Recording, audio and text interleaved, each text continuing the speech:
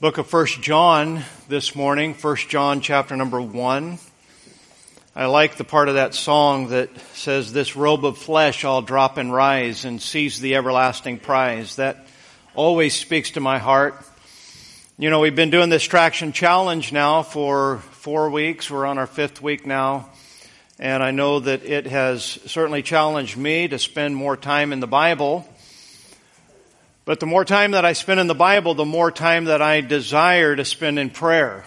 And I appreciate that sweet hour of prayer, and there's nothing more precious in life than to be spending time in prayer, not watching the clock, not knowing what time it is, and get done praying and realize that it's been over an hour, and it just seemed like it was 5 or 10 minutes, and that is a precious time. And it's not always that way. Sometimes prayer is labor, but it is always a blessing, spending time talking to the Lord, listening to the Lord, and spending time in the Word of God. Would you stand with me as we read one verse, 1 John chapter number 1.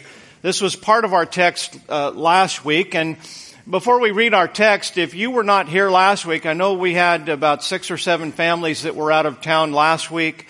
We've still got 3 or 4 families that are out of town this week. But last week I preached on the Bible is the book for me. And if you were not here and you're part of Temple Baptist Church, I want to encourage you very strongly, if you would, go online and listen to that message. I believe that the Bible is one of the most important things in our life, and we focused on that last week. We're going to focus some more on it here today. But I just want to encourage you, if you would, please, get online and listen to that message from last week if you didn't have an opportunity to hear it already. 1 John chapter number 1 and verse number 1, the Bible says, "That which was from the beginning, which we have heard, which we have seen with our eyes, which we have looked upon and our hands have handled." Of course, John is speaking primarily about the Lord Jesus Christ while he was here alive on planet Earth. And he says, our hands have handled of the word of life. Let's pray. Father, it's good to be able to call you our Father. It's good to know Jesus Christ as Savior. It's good to be in church today. And Lord, as we bring the Word of God to this congregation and anyone who's watching live stream, we ask that the message today would be effective, that it would accomplish exactly what you would have it to accomplish. But Lord, we pray first and foremost that the preaching of the Word of God today would put a smile on your face and would be pleasing to you. And we ask that you'd use it according to your will in our lives. In Jesus' name we pray. Amen. I want to preach this morning on mishandling the Bible. Thank you. You may be seated. There is no stretch, nothing clever about making a connection between the context of the verse that we just read and the Bible. I understand primarily when John is writing this, he's talking about the Word incarnate, the Word in flesh, the Lord Jesus Christ. John did not have a book like this that we have, 66 books, Old Testament and New Testament. They had copies of the Scripture. Not everyone was able to carry or have a copy of the Scripture. We saw that last week, as his custom was, that Jesus would show up at the synagogue on the Sabbath and he would read the Bible, read the Scripture. And a lot of times they had to do that. This was before the printing press. They would have to go down to the synagogue where there was a copy of the Scripture. So many things that we take for granted today that we can go to Walmart and we can buy a copy of the inerrant, eternal Word of God for $2.99. That's amazing, folks. Oh, what the disciples, the apostles, what previous saints of God would do to enjoy the privilege that, hey, for just a few bucks, for just a small handful of change, I can have a copy of the Word of God. And yet we take it for granted so much. The connection is nothing clever here. The Word, capital W, it's the same way that John writes about it as he did in the Gospel of John, chapter 1, verse number 1. In the beginning was the Word, capital W, and the Word, capital W, was with God, and the Word was God. In verse number 11, the Word became flesh and dwelt among us. This Bible right here, we can look at it as if this is the written Word of God. It's the same person as the incarnate Word of God. Hebrews 10, verse number 7. Then said I, Lo, I come. In the volume of the book it is written of me to do thy will, O God. Jesus Christ is right here in this Bible. How we handle the Bible is of utmost importance. It will affect your life in every aspect. The consequences can be heaven or hell, misery or happiness, conflict or peace. Now, most of us have in one way or another mishandled our Bibles. Maybe you've left them at church, had to come back and get it on Wednesday night. You didn't plan on coming back Wednesday night, but you're afraid that the janitor or the preacher would find out I didn't have my Bible all week. What have I been doing? Maybe you've spilled something on your Bible before, or accidentally you've torn a page, and we've all mishandled. I remember when we were in Papua New Guinea on a mission trip, the missionary there said, look, you don't want to come and visit here for 3 weeks and go back home with malaria. So bring your mosquito spray and bring the 100% DEET kind. I mean, that stuff's some powerful stuff. One thing I'll tell you about 100% DEET, you get it on the cover of a leather Bible, it will dissolve the dye and you will find Bible dye on everything. On your hands, on your clothes, everywhere. I got that mosquito spray on on my Bible cover, the leather. Not good.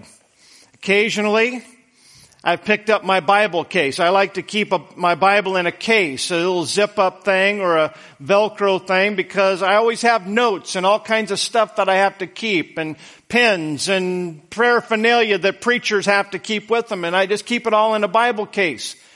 Every now and then I'll pick it up by the handle and I forgot to zip it, and the Bible falls out, and it never does just fall like this. It always falls like this, and it's just like, oh no, I got bent pages, and you're going through and straighten it out, and that happens from time to time. I did this once. Maybe you've done it before. I left it on the top of my car and didn't figure that out until I got home, and then had to backtrack. And I remember one time I never did find where that Bible blew off. How many of you have ever had that happen before? All right, you make me feel like a real idiot. No one has ever done that before. Has anybody almost done that before? All right, 3-4 people. All right. Full idiot, partial idiots, the rest of you are intelligent. When we say mishandling the Bible, we're not speaking, obviously, about the physical aspect of how we treat this book that we carry, but rather we're talking about mishandling it in a mental, a spiritual, or an emotional way. In short, how we respond or how we understand, and in many ways, how we value the Word of God. That's what our point is here this morning on mishandling the Scripture. So, having said that, how can you mishandle the Bible? Well, the Bible will give us some ways that we can mishandle it. Number one, you can drop it. Now, I'm not talking about dropping it out of my case. I'm not talking about it falling out of my arm. I'm talking about what 1 Samuel 3:19 says. It says that Samuel, a man of God, he grew up, and the Lord was with him. And watch this, he did let none of his words fall to the ground. We're not talking about physical words or scriptures here. We're talking about the literal words of God as a prophet, as God's spokesman. Samuel was faithful to the Word of God. He didn't treat it like a salad bar like these modern preachers do today. Now, I like salad bars, I like choices, and I like to be able to build my salad the way that I want. You order a salad in a restaurant, and usually it'll say on the menu what all comes on the salad. And usually I have several things. It's like, hey, I want a salad. This is what kind of dressing I want on the side. And leave off this and leave off this. I don't want those in my salad. If they're in there, then I just got to pick through it and pick it out myself. We make choices, but a salad bar is even more. We got more choices. And you go through and you pick out all the stuff that you want, or at least maybe the stuff that is not bad for you, depending on what mode you're in. But you pick and you choose. You leave off the stuff you don't like, that doesn't taste good, and you put all the stuff that you want. I've looked at other people's salads and I go, you like that? I've had lunch with people before and they've looked at my salad and they say, you're going to eat that? Because I put stuff on my plate that I like that they didn't like. And, we've all been around people, and probably some of you are those people that it's like the way I like my food is right and the way anybody else likes it is wrong. You know how it is. People are passionate about their food. I always just look at it. It's just, well, this is the way I like it. You like it a different way. I'll eat it my way. You eat it your way. It's not right or wrong. It's just different. But I know some of you, it's like, no, my way's the right way. How dare you make it differently? Well, there are a lot of Christians that treat the Bible like a salad bar. Yes, sir. I'm going to pick and choose what I like. And if I don't like it, I'm just going to leave it out. Samuel was not that way. He didn't let any of God's words fall to the ground. Paul was that like Samuel.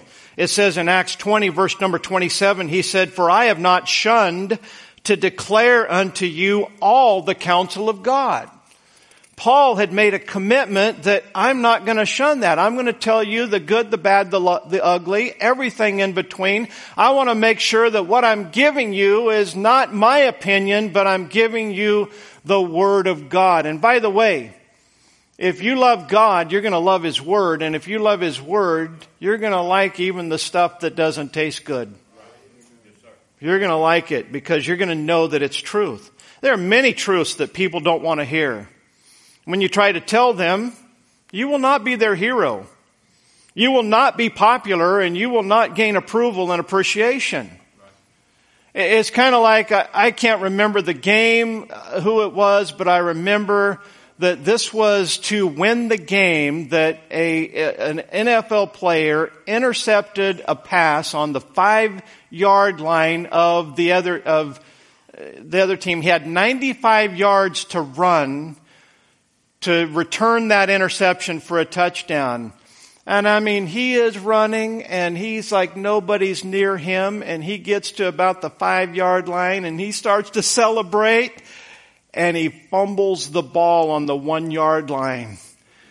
And, all these offensive linemen that are 20 yards behind him trying to catch their breath, they finally catch up and they jump on the ball, and the fumble, they get the ball back. And they end up driving the distance of the field and end up winning the game when the other team could have won. There's a lot of preachers like that. A lot of preachers that let the Word of God fall to the ground. Oh, they've got all kinds of fame, popularity, crowds. Oh, everybody loves it. There are preachers that I could name their names and you would say, yeah, I've heard of them. And you know what? They're not faithful to the Word of God. They're well known. But that doesn't mean that they're faithful. Samuel was faithful. Paul was faithful. I want to be faithful. I still got hopefully a lot of life ahead of me. And so time will tell. I don't want to get to the end of my life and fumble the ball like that football player did. I want to finish, and I want to finish clean, and I want to be able to look back and say, I didn't compromise the Word of God. I didn't play salad bar with it. I didn't skip and choose and try to, when I study the Word of God, when I figure out what I'm going to preach, I didn't say, I wonder what the people want to hear today. But rather I'd say, God, what do you want the people to hear today? What do they need? And what do you want to say, and to be faithful to the entire Bible? So yeah, you can drop it. Number 2, you can wrest it and twist it. Wrest it and twist it. Notice that word rest, W-R-E-S-T. It's the same root word as wrestle. And it means to take and to pull something out, to wrestle it out of its context. Now, wrestling can be intentional. It can also be unintentional. Turn in your Bibles to 2 Peter chapter number 3. In my Bible, it's just a page to the left of our text. And 2 Peter 3 and verse number 14, it says, "Wherefore, beloved, seeing that ye look for such things, be diligent that ye may be found of him in peace, without spot and blameless." Notice what Peter's saying to us as believers. We need to be found by God without spot and blameless. That's important. Verse 15, "And account that the long-suffering of our Lord is salvation, even as our beloved brother Paul also according to the wisdom given unto him hath written unto you." Now, I think that you take Paul's writings, and they're a little bit different than the Jewish epistles. Paul emphasized salvation by the grace of God. Paul's the only one that came out and said, "For by grace are you saved through faith, and that not of yourselves. It is the gift of God, not of works, lest any man should boast." Paul's the only one that talked about this spiritual circumcision that Brother Ben Smoker preached about last week a little bit. Paul's the only one that talked about eternal security as simply as, I'm not saying the other apostles didn't write about it, but Paul just came right out and spelled it out in detail. And so the Jewish believers were falsely accusing Paul and saying, "Oh, you're just saying that, hey, if you're saved by the grace of God, you can just go out and do whatever you want." Paul said, "I'm not saying that." Paul said, "What, shall we continue in sin that grace may abound? God forbid. How shall we that are dead to sin live any longer therein?" Paul wasn't saying that, hey, once saved, always saved, just live however you want and you'll still go to heaven. Paul never said that or even implied that. But he was being accused of that. And Peter the apostle here understood that this was the controversy, and so he's bringing this out, and he's saying that even our beloved brother Paul, he's wrote these things, but watch verse 16. "As also in all his epistles, speaking in them of these things, in which are some things hard to be understood, which they that are unlearned and unstable wrest," they pull it out of context, "as they do also the other scriptures unto their own destruction." There is a movement called grace that is popular in churches today. I mean, it is really popular. And it is this teaching that God doesn't care how you live. You're saved by grace. Enjoy your booze. Enjoy your entertainment. Do whatever you want. Talk however you want. Listen and watch whatever you want. It doesn't matter because you are saved by the grace of God. I'm here to tell you, folks, that is false. It is wrong. It is wicked. And Peter says here that they are wresting the scripture unto their own destruction. Look at verse 17. He said, "Ye therefore, beloved, seeing ye know these things before, beware lest ye also, being led away with the error of the wicked, fall from your own steadfastness." This modern preaching of grace is causing believers to fall from their steadfastness. Listen, I know I'm not saved by works. I know that I am God's workmanship. I know that I know I'm eternally saved, and I am not saved by my own goodness, not one bit.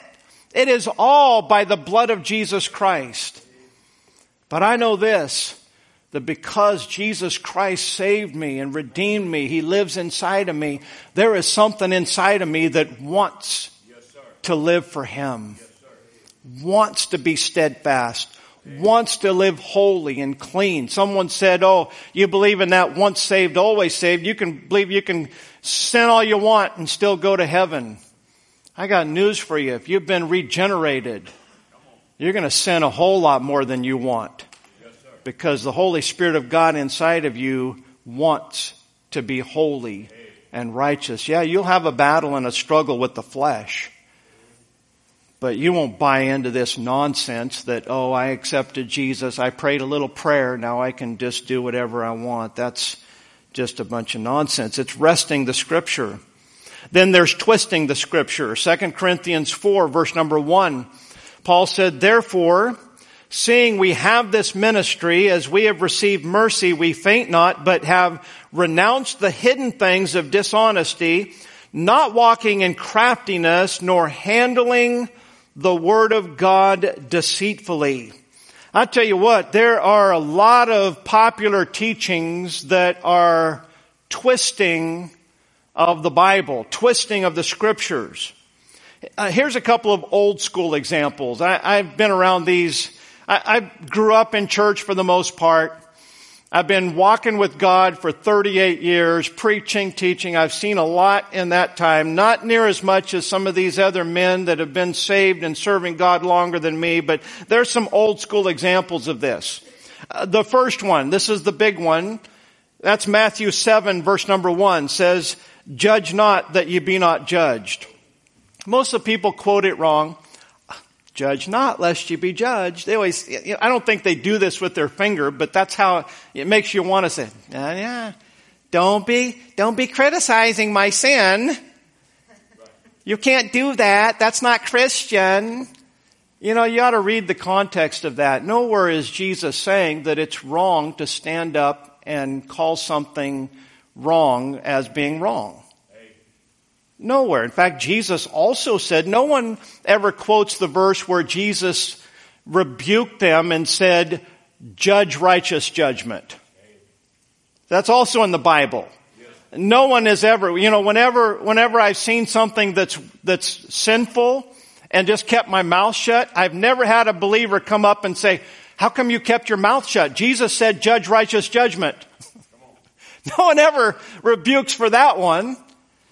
What's happening? They're twisting and wresting the Scripture so that no one can ever speak up against something that's wrong or sinful. And now I know that this does have a truth, that believers can go too far and be too judgmental. Jesus, the whole context here, he says that with what measure you judge, you're going to be judged again. You better make sure that you get that beam out of your own eye before you start trying to pluck the splinter out of your neighbor's eye. That's what Jesus is teaching. How about the next one? 1 Timothy 5, verse 23. Drink no longer water, but use a little wine for thy stomach's sake and thine often infirmities. Well, I had a drunk downtown Asheville while I was street preaching get in my face. Literally, while I'm preaching, he steps right in front of me and he's staggering. He goes, a little wine for the stomach's sake. I'm just a young man. I'm 20 years old. And so I stopped preaching while he's in my face. Well, first of all, it was the breath was rough. Okay. So I kind of stepped back. I stopped preaching and I didn't know what to say. I'm new at this. All right. I wasn't expecting. Nobody trained me. Here's what you respond to when the drunk gets in your face and says, oh, I don't wine for the stomach's sake. So all I said was, I think you've had more than a little. And so he commences to I don't even remember what he said, but within literally seconds, an Asheville City policeman was right there and grabbed him and escorted him out of the way and looked back and said, keep preaching, preacher. I bet that don't happen in Asheville today. Oh, the good old days. Hey, how about Matthew 3:11, where it says, he shall baptize you with this is a comparison between John the Baptist and Jesus. He said, he shall baptize you with the Holy Ghost and with fire. A lot of the charismatics said, have you had the baptism of fire and the Holy Ghost? They like to speed up that word Holy Ghost. Have you had the baptism of fire and the Holy Ghost? Listen, if you read that in context, we're not going to take the time to do it this morning, but you can look at it yourself. It's in Matthew 3. Take a look. You don't want that baptism of fire. Because it says he'll thoroughly purge his floor and he'll gather. That baptism of fire is God's judgment. And it's a contrast. The baptism of the Holy Ghost, the baptism of fire. You want this one, you don't want this one. And so that's a twisting or wresting of the Scripture. Now, let's look at some more modern contemporary ones. Maybe some of these you've heard here recently. The first one, and I'm going to go quickly with all of these. This is not an apologetic where I'm going to prove all these out. I'm just going to throw them your way as mishandling examples of the Scripture. The first one is the prayer of Jabez, which is basically a teaching. I know a very popular man a number of years ago wrote a book about this, a series of messages, and basically it's the teaching of name it and claim it. Jabez prayed a prayer in 1 Chronicles 4 verse number 10. This is a portion of it. And Jabez called on the God of Israel saying, "Oh, that thou wouldest bless me indeed and enlarge my coast." And so this author and well-known preacher wrote this book and basically taught Christians that if you'll name it and claim it, then God's going to give it to you. I saw a fundamentalist write a book that refuted that. You know what the name of the book was called? I Just Wanted More Land. And that's later, when Jabez said, "Lord, would you enlarge my coast?" They were talking about inheritance, all right? And Jabez just wanted some more land. Now, I believe in the prayer of Jabez. I've preached it. In fact, frequently when I pray, I say, "Oh, that thou wouldest bless me indeed and enlarge my coast, and that thy hand would be with me, that thou wouldest deliver me from evil, that it might not grieve me." I pray that all the time. But I don't pray it at a name it or claim it thing. I just want the Lord to bless me. I want the Lord to make my life effective for His glory and honor, and I want His hand to be with me, and I want Him to keep me from evil. Jabez said that it might not grieve me. And when I'm praying it, I always say, "Lord, that it might not grieve me, but more importantly, that it might not grieve you." Because I don't want to grieve the Holy Spirit of God. Then we have 3 John, verse number 2. "Beloved, I wish above all things that thou mayest prosper and be in health, even as thy soul prospereth." This is what we call the prosperity gospel. And I'm telling you, it is a multi-million-dollar business in America today. Oh, you get up and you start preaching that, hey, if you'll follow these steps and if you'll do this and you'll claim this, if you'll have enough faith, you'll be healthy and you'll be wealthy. And they use this verse out of context to do it. This verse says nothing about that. You know, there are prosperity gospel preachers. You know, there's a man named Kenneth Copeland. You've heard his name probably. He's on the TV and he's all over the place, and he has a net worth, depending on which site you go on. The low end, he's worth $300 million. At the high end, it's $760 million. I'm not his accountant. I don't know which one's telling the truth, okay? But that is his net worth, which tells me that the prosperity gospel is not nearly as effective as being a preacher of the prosperity gospel. You'll have to think about that one for a moment. Joel Osteen has a net worth of $100 million. Benny Hinn has a net worth of $42 million.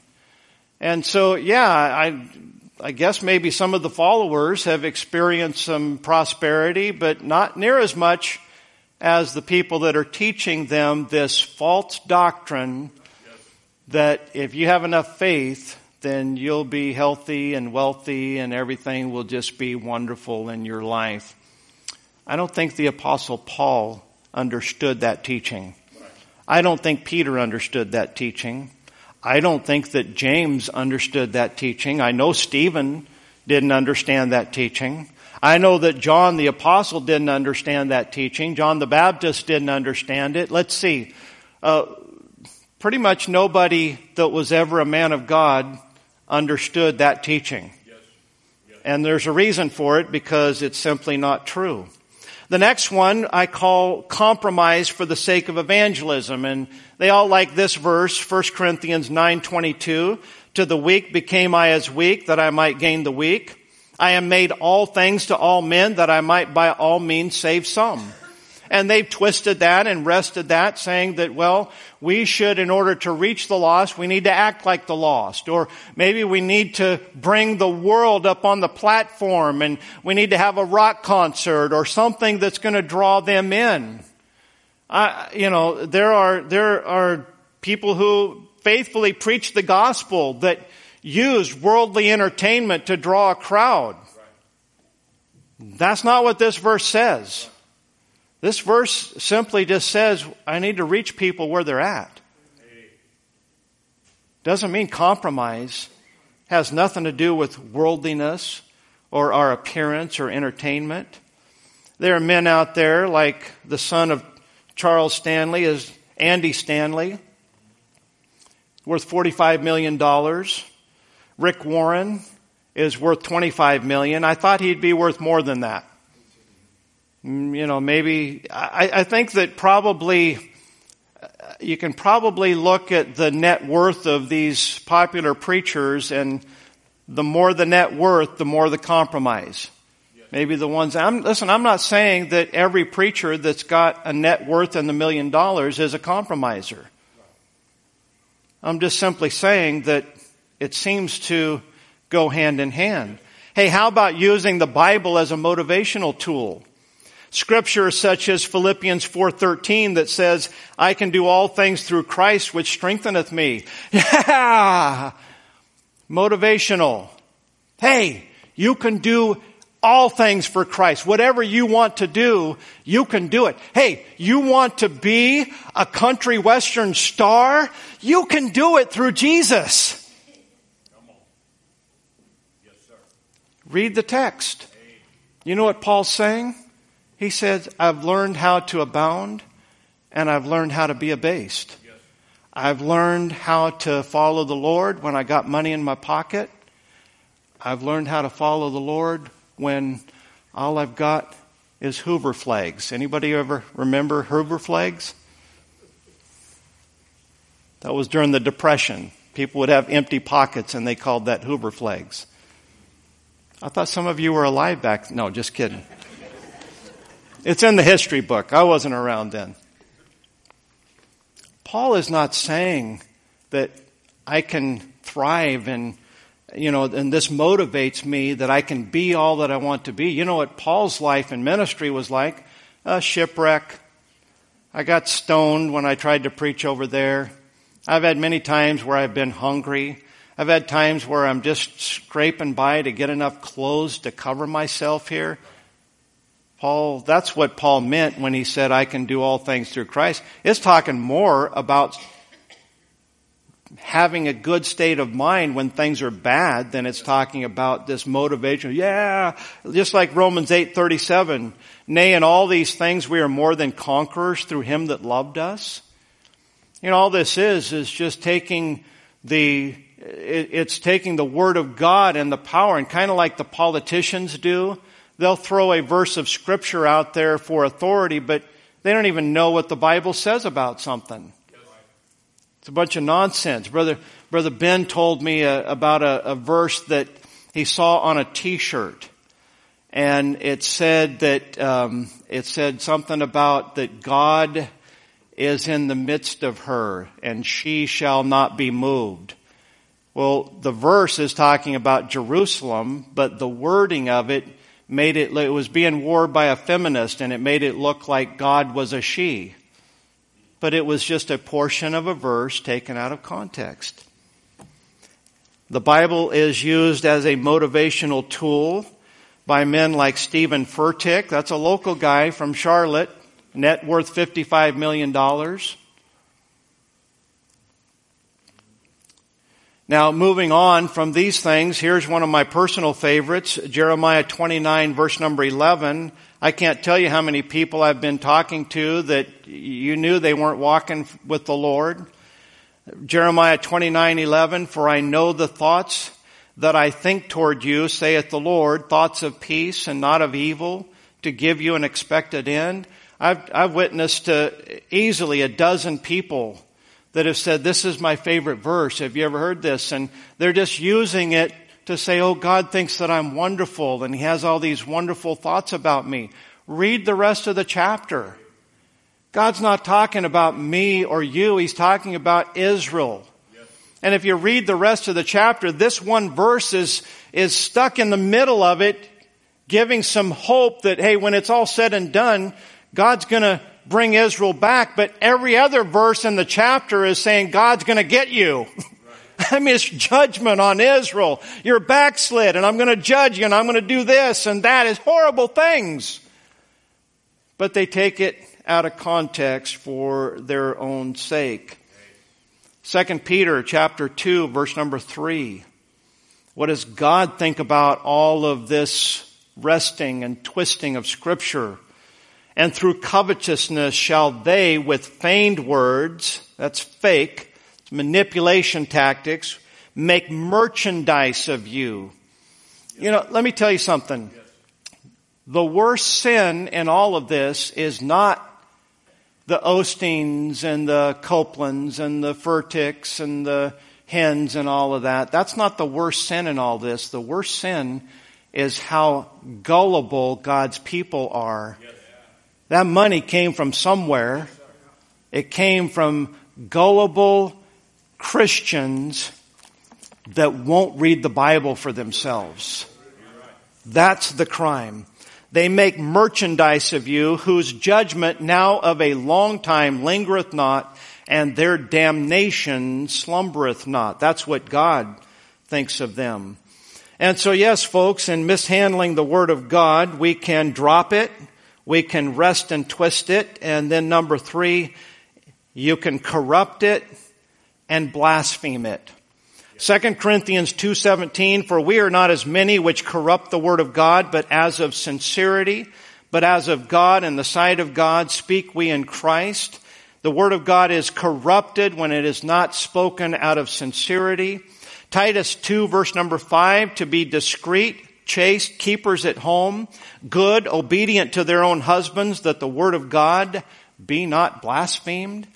Listen, when Christian ladies act more like the feminist movement than they act like the word of God says they're supposed to act, God says you are blaspheming the word of God. We discredit it. We take away. Why is there so little power in the preaching of the Word of God today? Because God's people aren't backing it up as an example as to what this Bible can do. We need a revival, but there's not going to be some revival that comes down on us until we as God's people start deciding, I better start straightening out my life and living according to the Bible, not according to the cultural expectations around me. And my last point, number 4, you can neutralize the Bible. Jesus said in Mark 7:13, making the Word of God of none effect through your tradition. Religious traditions, religious expectations. So many people, they're like the woman at the well.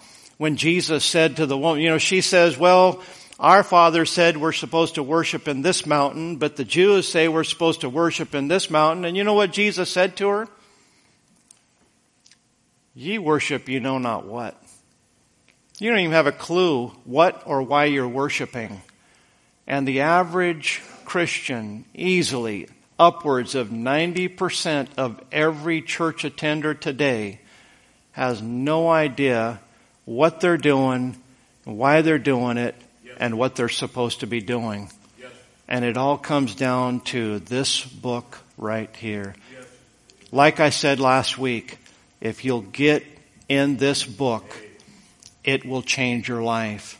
Yes. It will have those positive effects on how you think, on how you live. It will give you victory in areas of your life that you never ever thought that you could have victory. And it's all because of the power of the Word of God. I conclude with 2 verses and a question. Jeremiah 48 verse number 10 said, "Cursed be he that doeth the work of the Lord deceitfully, and cursed be he that keepeth back his sword from blood." God doesn't want His preachers to sugarcoat it or keep stuff back. I hope that you have been edified and helped and instructed by the message today. But you know what? If you've been cut here today, it wasn't this preacher that cut you. It was the truth of the Word of God. Anyhow, God says there's a curse upon the man of God who will take the sword of the Spirit and just talk about it. We're supposed to use it. And when we use the Word of God, it's a two-edged sword. It cuts going, it cuts coming. Listen, when the preacher preaches something and it cuts you, don't you think that it's also cutting the preacher? It's a powerful book. Someone told me here recently, they just recently made a decision to go forward for God. And he told me, man, every day I've been reading in the Psalms and the Proverbs. And he said, every day I'm like, oh no, I got to change this. And you get around the Word of God and you'll start feeling like I'm not doing anything right in my life. You know what that is, don't you? That's the painful joy of discipleship. Listen, if you're a child of God, that pain of conviction is a joy. It's a blessing. David said, "Before I was afflicted, I went astray." Listen, I don't care if I read the Bible. I read something just the other day and it totally blew up a philosophy that I had in ministry. I'm like, whoa, I've been doing that and the Bible says I'm a fool if I do that. You know what I did? I just said, I got to change this. I got to quit doing this. 1 Thessalonians, and this is what I want you to get out of everything I've said. 1 Thessalonians 2, verse number 13. "For this cause also thank we God without ceasing, because when ye received the word of God which ye heard of us, ye received it not as the word of men, but as it is in truth the word of God." If you receive it as the word of God rather than the word of man, what does it do? "Which effectually worketh also in you that believe." The Bible's not doing me any good. Well, there's your answer right there. Because you're just listening to what the preacher has to say. And you're not taking it that, hey, what the preacher's telling me is the Word of God. If you'll believe it as such and respond to it, then it'll have an effect. It will work in your life. You will experience this book to be the most powerful influence in your life. We can talk about all these corrupt celebrity preachers all day long, but the question is, how are you handling the Word of God?